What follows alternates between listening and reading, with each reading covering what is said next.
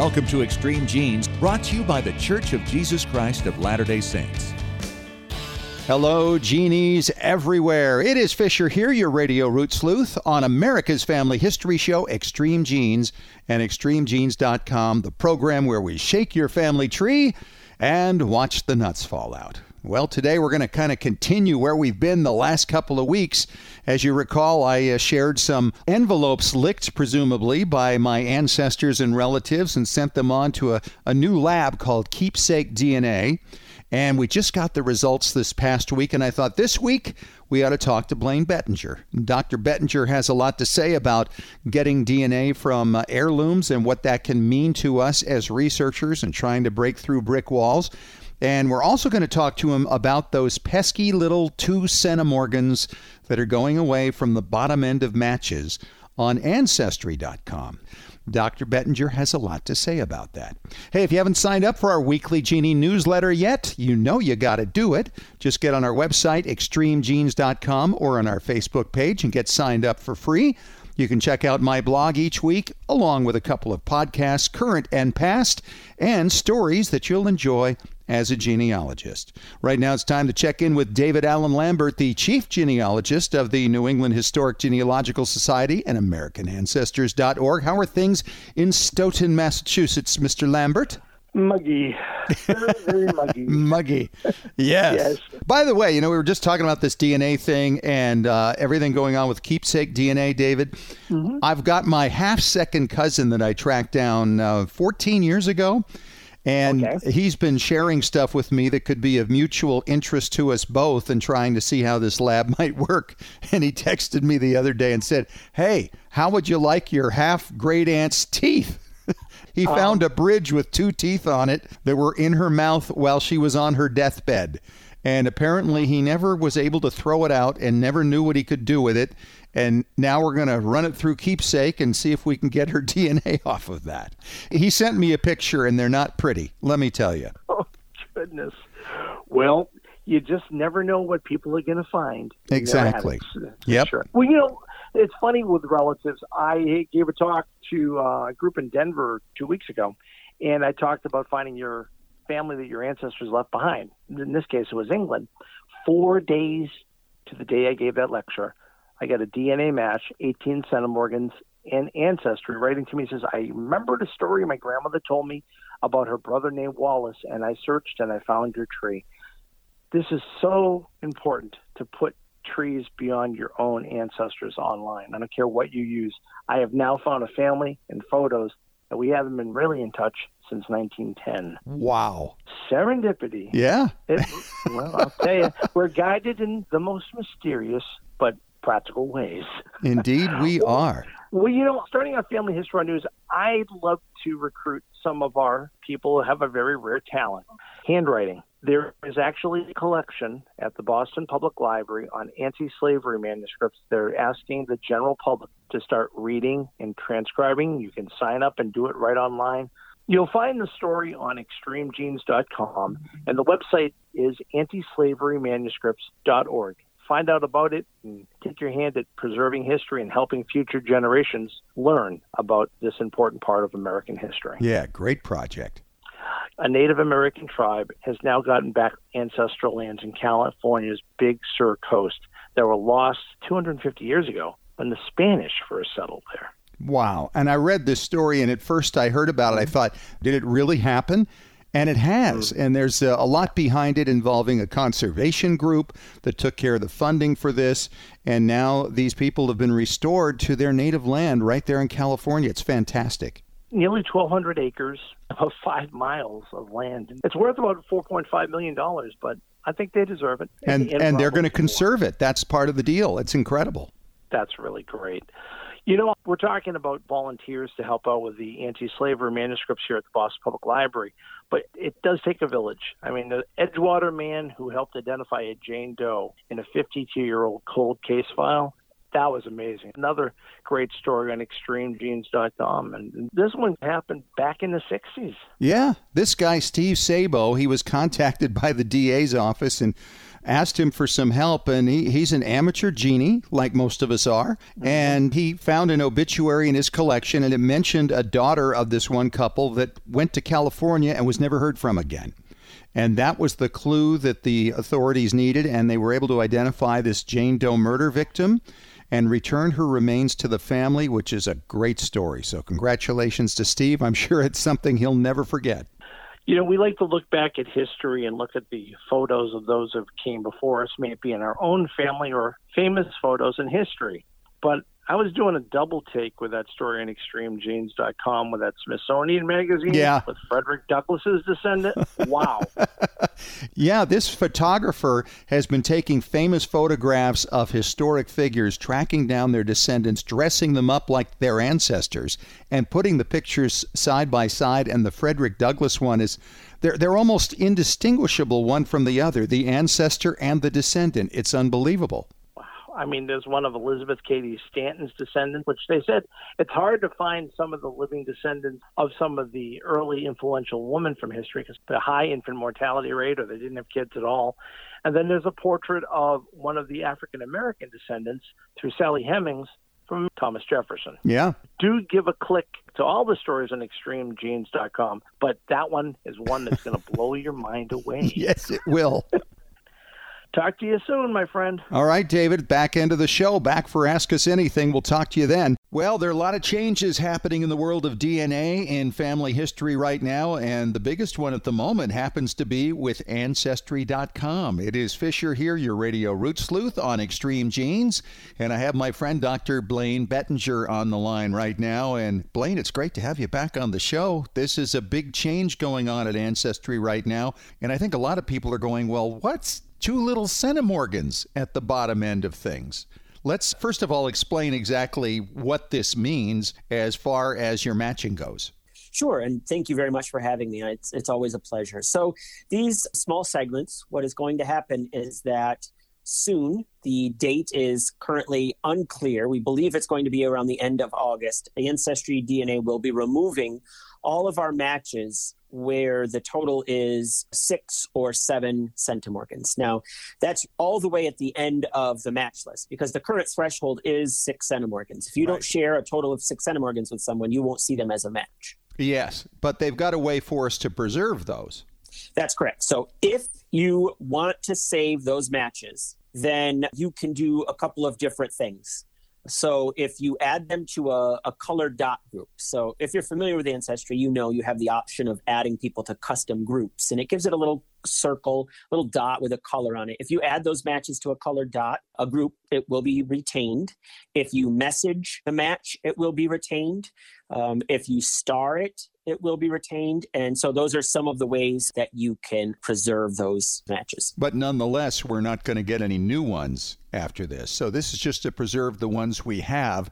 And I guess the question a lot of people might have is, how significant are 6 and 7 centimorgan matches? I know that Ancestry is saying this will eliminate maybe 2/3 of our false matches that might come up. What are your thoughts on this? Well, there are different opinions on this. And my opinion is that there's 2 issues with small segments. And you have to overcome both if you ever hope to actually use it as DNA evidence. So if you want to use a small segment as DNA evidence, first you have to show it's a valid segment. And unfortunately, we know as potentially as much as 50% of those 6 to 7 centimorgan segments are false. So the validity is the first issue. The other issue is age. Even if you could somehow show that a small segment was valid, you would still have to deal with the issue that small segments can be 10 or 20 generations old.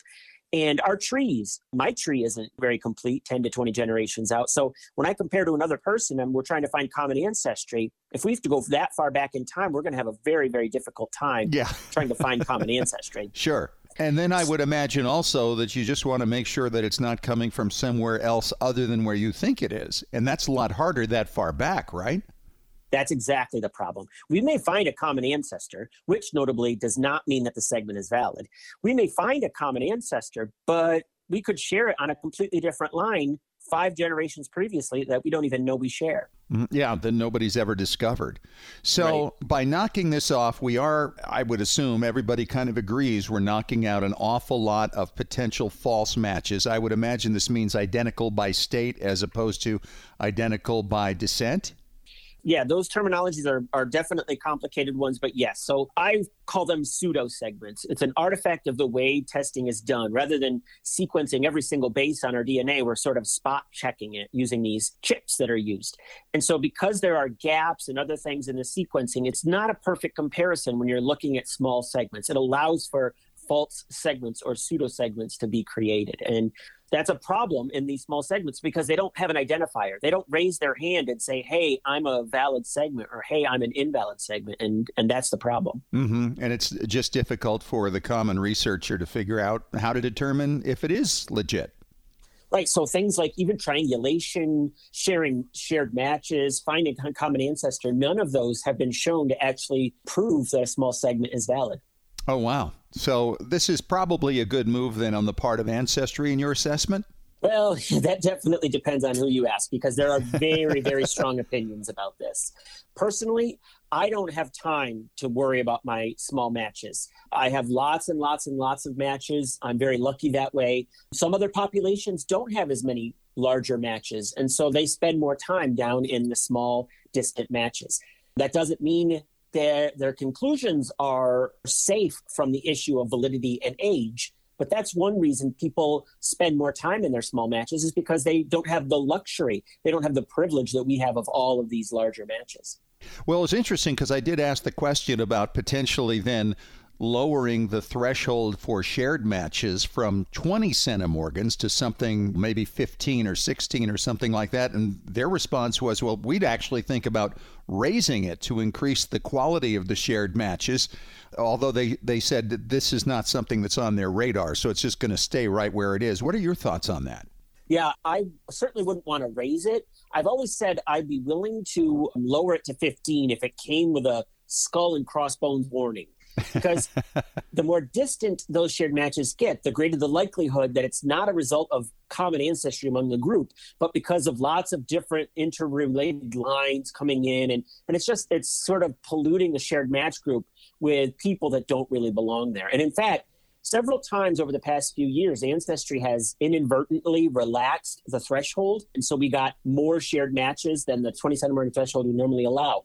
And interestingly, every time that's happened, it's been twice, I believe. Every time that's happened, we've been getting reports in the Facebook groups of something wrong with shared matching because the groupings no longer make sense. It's full of both maternal and paternal matches. There's people in there that and so that makes perfect sense when you talk about lowering that threshold. You're going to start bringing in matches that no longer are a result of common ancestry among the group. Interesting. So if you were to do that, then you'd almost have to make it a separate category, like you say, with a big warning on it. But then could it mess up what happens above 20 centimorgans if they did that? If they lowered the threshold? Yeah. No, I think you'd still be okay up there.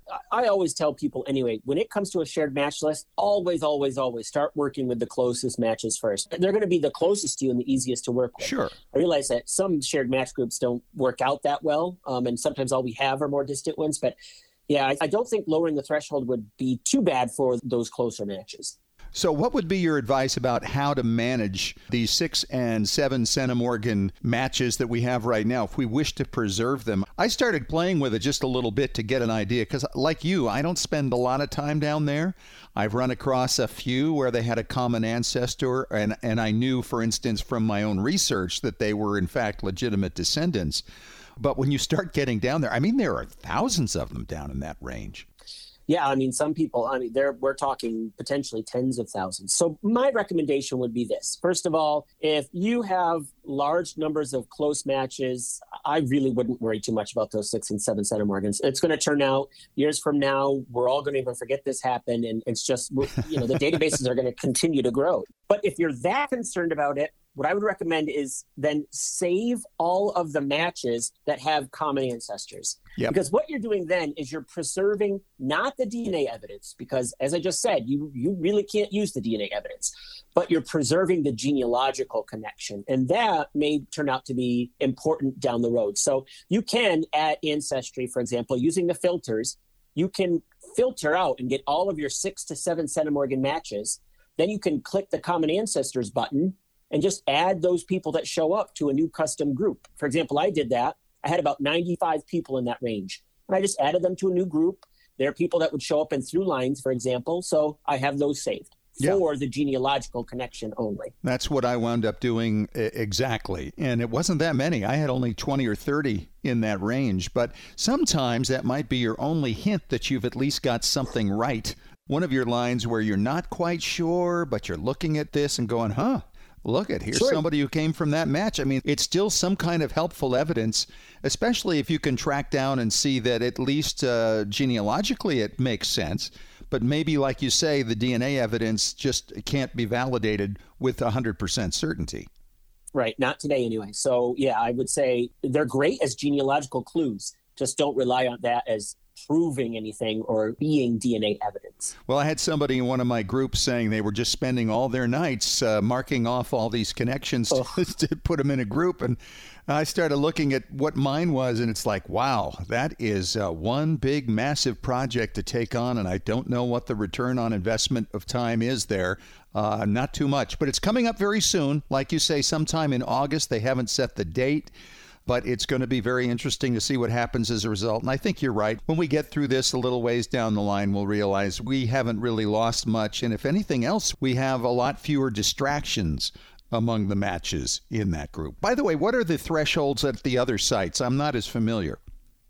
Well, yeah, so they vary. None of the other companies have a threshold as low as this. So, for example, at MyHeritage, you have to share at least 8 centimorgans, for example, total in order to be shown as a match. So they're kind of already at the threshold that Ancestry is moving to. Okay. Family Tree DNA has a little bit of a complicated threshold. It can be either based on the total or it can be based on a largest segment, but it's also in the realm of 8 to 9 centimorgans. Okay. 23andMe? So, 23andMe, I think, is around 8 as well, although they have kind of that funky matching algorithm where they're only going to show you your closest 2,000 matches anyway. So people aren't usually reaching the minimum threshold at 23andMe. And it was kind of exciting to hear that Ancestry just passed 18 million matches, which I don't think anybody can come close to, you know? No, not even. No. The databases, sure, they're not growing as fast as they used to, but you know what? They're growing, and I'll take that any day. Well, it was just last week I talked to Kara Porter from Keepsake DNA, and she did the big reveal on the 4 envelopes I sent her that had been presumably licked by ancestors and relatives, one of them going back to 1912. And she found evidence of enough DNA on these envelopes that the potential is there from which they can make a kit, a DNA kit, and post it on GEDmatch and possibly find new DNA matches down the various lines of these ancestors. One of the people, by the way, that I'm going to be submitting for another test was born in 1878. The sister of my grandmother who died in 1930. So finding this one envelope could be a real game changer. Blaine, I'm thinking about this, and I did a little research the other day, and tell me if I'm really thinking straight. So I was using your shared centimorgan project, and I was looking at what a 4th cousin would be to me, for instance. And then if I had this great aunt as a match, say in GEDmatch, she would be like a 2nd cousin twice removed to this 4th cousin match to me. And as I looked at your shared centimorgan chart, I'm realizing it's like double the DNA that she would have shared with this person than I would have with that person. Is that correct? Yes. Yep. That's absolutely right, which is pretty amazing. Well, yeah, we're talking something like 70 to 35, somewhere in that range. That's a big change. So I'm assuming that if we're able to create these kits, and that hasn't come about yet, we've just had the analysis of what these envelopes show and the potential, and we don't always know who licked them. For instance, in one case, we had an envelope that was licked by my great aunt on another side. We thought she had written the letter, the envelope was in her hand, but the DNA was male. So, you know, that's kind of the risk that you have in going to the expense and trouble of having an envelope or another heirloom analyzed. But nonetheless, I'm thinking that the potential would be that we could get more distant matches through some of these earlier people than we ourselves would be able to draw up. That's correct. Yeah, absolutely correct. Because we always say test the oldest generation first. Now, Previously we've meant test the oldest living generation first. Yep. Because they are closer to your ancestors. They have more DNA from your ancestors. They have more DNA from different ancestors that you don't have. And so testing even one generation is more valuable, but testing 2 generations ago or 3 generations ago, you're going to be getting so much more information about more distant ancestry. And not only that, though, the matches can help you break through those brick walls a little more easily, I would think. Absolutely. I mean, at least theoretically, it all depends on what matches you get, right? But because you're increasing size of the net effectively by having more DNA, you may catch more fish in that net because it is larger. Well, you think about it, any parent you've got has got double the DNA from both sides of their family, right? From my paternal grandfather and my paternal grandmother, my dad would have twice the DNA that I have.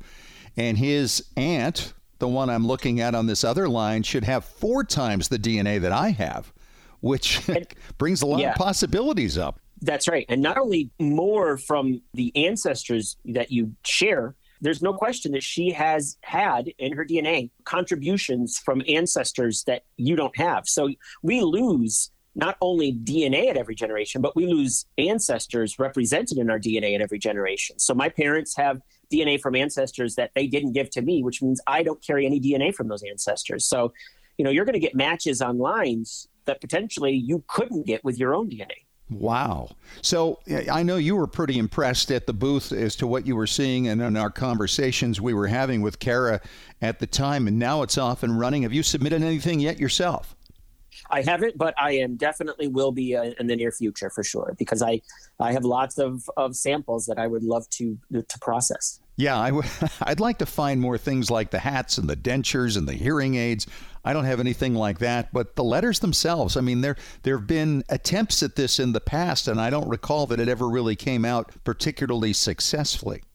No, it's the success rate has been traditionally pretty low. And we know as pioneers, we're kind of taking that risk. Pioneers always take that risk, right? Mm-hmm. But I think part of the fun of doing it is being a pioneer and, not knowing exactly what's going to happen, but having hopes. Yeah, absolutely. So what else should we be aware of in these results? So if we put a kit on GEDmatch, is there anything out of that might come that might leave us scratching our heads? I mean, you mentioned that we could find DNA from ancestors further back than we ourselves carry. Might that reveal something new that might be an eyebrow raiser?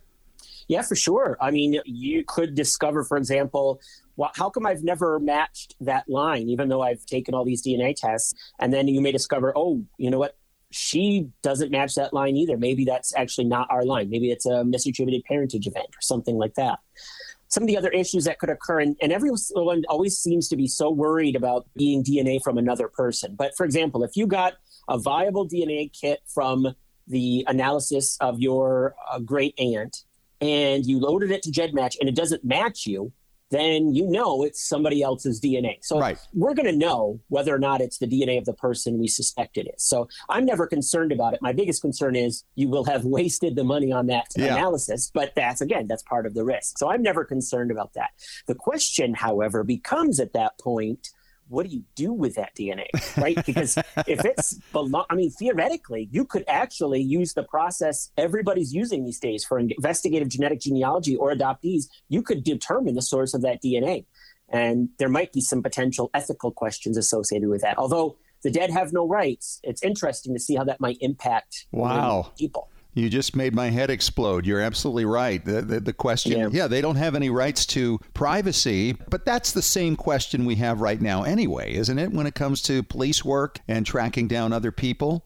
I think so. And, as long as we're all acting in the best ethical way possible, right, being aware of these issues and then asking the questions when it occurs, I think we're all kind of blazing a path here. And so these things are going to happen. There's no question. But as long as we act responsibly, I'm not too concerned about there being too much of a negative side to this. Is there anything right now going on in DNA? Obviously, we just had the big breach with GEDmatch.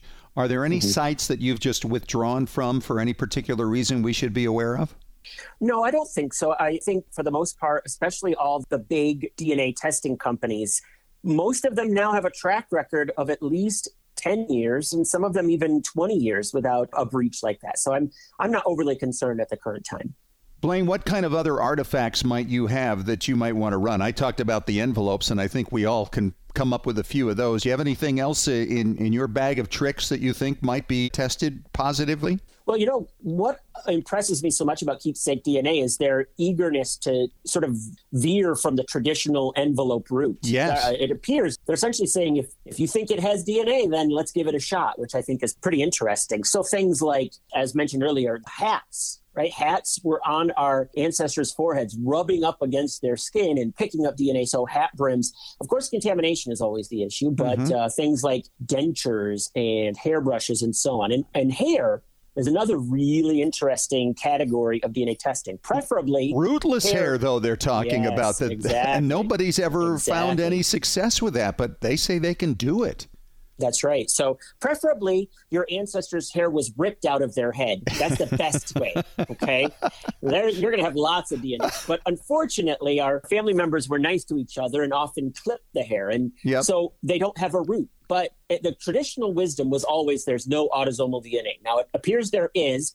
It's highly degraded. So I think the technology is going to take a while to be able to create something useful out of those profiles. But yeah, I think rootless hair even has potential down the road as well. So it's really encouraging. He's Dr. Blaine Bettinger. He is one of America's foremost DNA specialists. Hey, Dr. Blaine, great having you on again. Thanks so much for the input on this. Fascinating conversation as always. And we look forward to hearing what you're up to next. All right. Thank you so much. All right, it is time once again for Ask Us Anything on Extreme Genes, America's Family History Show, and ExtremeGenes.com. It is Fisher here, your radio root sleuth, and David Allen Lambert is back, the chief genealogist of the New England Historic Genealogical Society and American Ancestors.org. And David, we have an email here from Margot Jansen from Albuquerque, New Mexico, and she says, guys, I've run into books about cattle marks in family history libraries, and I'm wondering what gives? How can they help me? Well, you don't have to travel too far afield to figure out cattle marks here in New England or anywhere in colonial America because they're everywhere. Generally speaking, if you find town records, you're going to find this sort of inventory, if you will. I mean, let's think about this in a modern sense. You have a dog? Yeah. You got to license it, right? Right, so got to license it. Know the number on the license. Mm-hmm. Well, we're not out there cropping the dog's ears, if you will. But your cattle, if you went out to the local common, like Boston Common or a central part of a town, they would have commons where your animals would graze.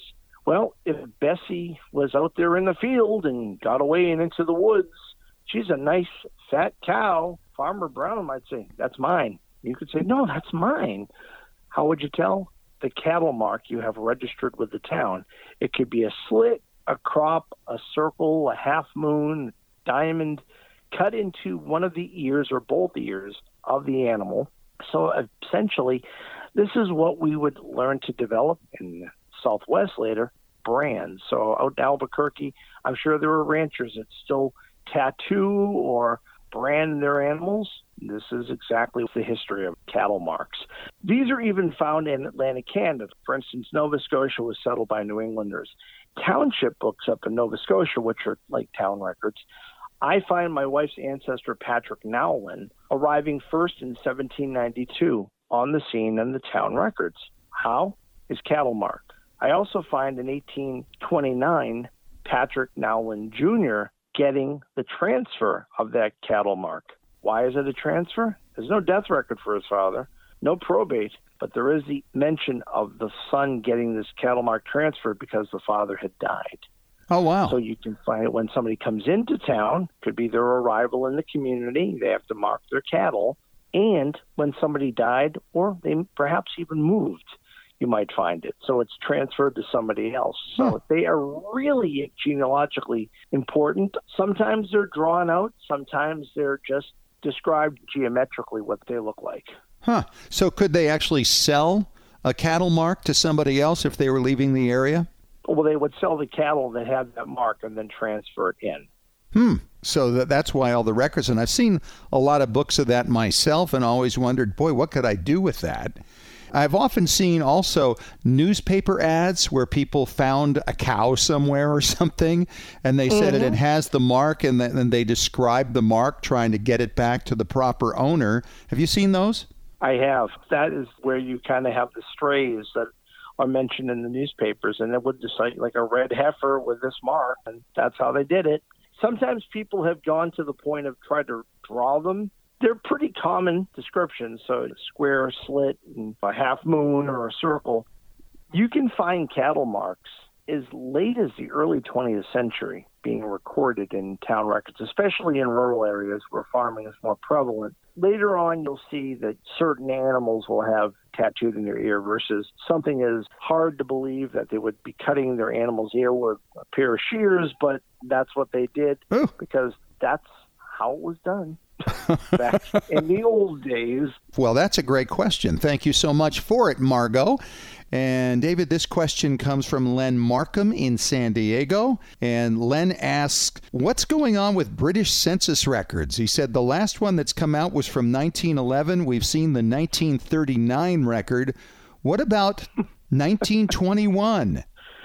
Well, I know there's a little confusion about the British practice of census release when we're so used to having the 1940 census for the U.S. already available. And a lot of people think of the 1939 register as quasi-census. Essentially, it is a census substitute. The 1939 register was set up as an emergency way of knowing how to evacuate people during the height of the Blitz in World War II. They wanted to be able to get people out of areas if they had to, and it was also part of the national health care system later. You may even notice if you looked at the 1939 census that certain lines are blacked out because these are people that are still alive or presumed to be alive, children essentially at the time of the 1939. Now, the reason there is no 1931 census is because in 1942 there was a fire at a warehouse. The Office of the Works in Hayes, England, had stored the 31 census. Oh, boy. And it wasn't from the Germans bombing. It was just a fire in this warehouse. So that's gone. The 1941 census, which would be a couple of years after the 39 register, that was never taken because England was embroiled in World War II so heavily. But the next one that you can look forward to is the 1921 census. Has a batch of really good questions in it, and that will be released in 2022, just pretty much a year and a half from now, and that will be on findmypast.co.uk, which is already contracted to have it released to genealogists. And then the next one will be the 1951, but that's not going to probably be released until 2052. So see everybody in 32 years. Yeah, see you in 32 years for that. Yeah, absolutely. So the blacking out in 1939, I've seen that. Is that done by people requesting it or the government just going through and saying, oh, we got to eliminate the children because they may still be living? It's actually the government. So the archives had to go through and re-examine each one of the lines and say if someone was a certain age, I forget what it is. I think if they were under 18, I believe, which of course that could be anyone from 1921 to 39. The age range could be a little different. I'm not 100% sure, but I can tell you this much. I have a cousin of my grandfather's that I had just found that died a couple of months ago, and he would have been 17 at the time of that census. He's dead now. I can send proof of his death to the National Archives, and then they will go and redact that blacked out mark and remove it. It's only a digital strike through, if you will. So there is an existing copy that has them all available, and then they just peel it back kind of like a scratch ticket, I think. Yeah. Okay, and then the other question is, if Find My Past has the rights to the 1921 census coming up, do they have the right to actually go through and index it so that it's available for release on the very first day, or do they get it on the first day, have to work on it, and release it piecemeal? Do you know how that's going to work? That's an interesting question. It's possible that these are already being done in the background with a non-disclosure agreement, so maybe starting in 2021 they may start indexing. I'm not 100% sure. All right. Great stuff. Thank you, David. And thank you also to Len for the great question. If you have a question for Ask Us Anything, email us at askusanything@extremegenes.com. Thanks, Dave. Talk to you next week. Talk to you soon. All right, and that's our show for this week. Thanks so much for joining us. Thanks once again to Dr. Blaine Bettinger for coming on and talking heirlooms and DNA, the 2 centimorgan change that's going on over at Ancestry.com. Talk to you next week. Thanks for joining us, and remember, as far as everyone knows, we're a nice, normal family. This has been Extreme Genes. Share your family story by going to FamilySearch.org.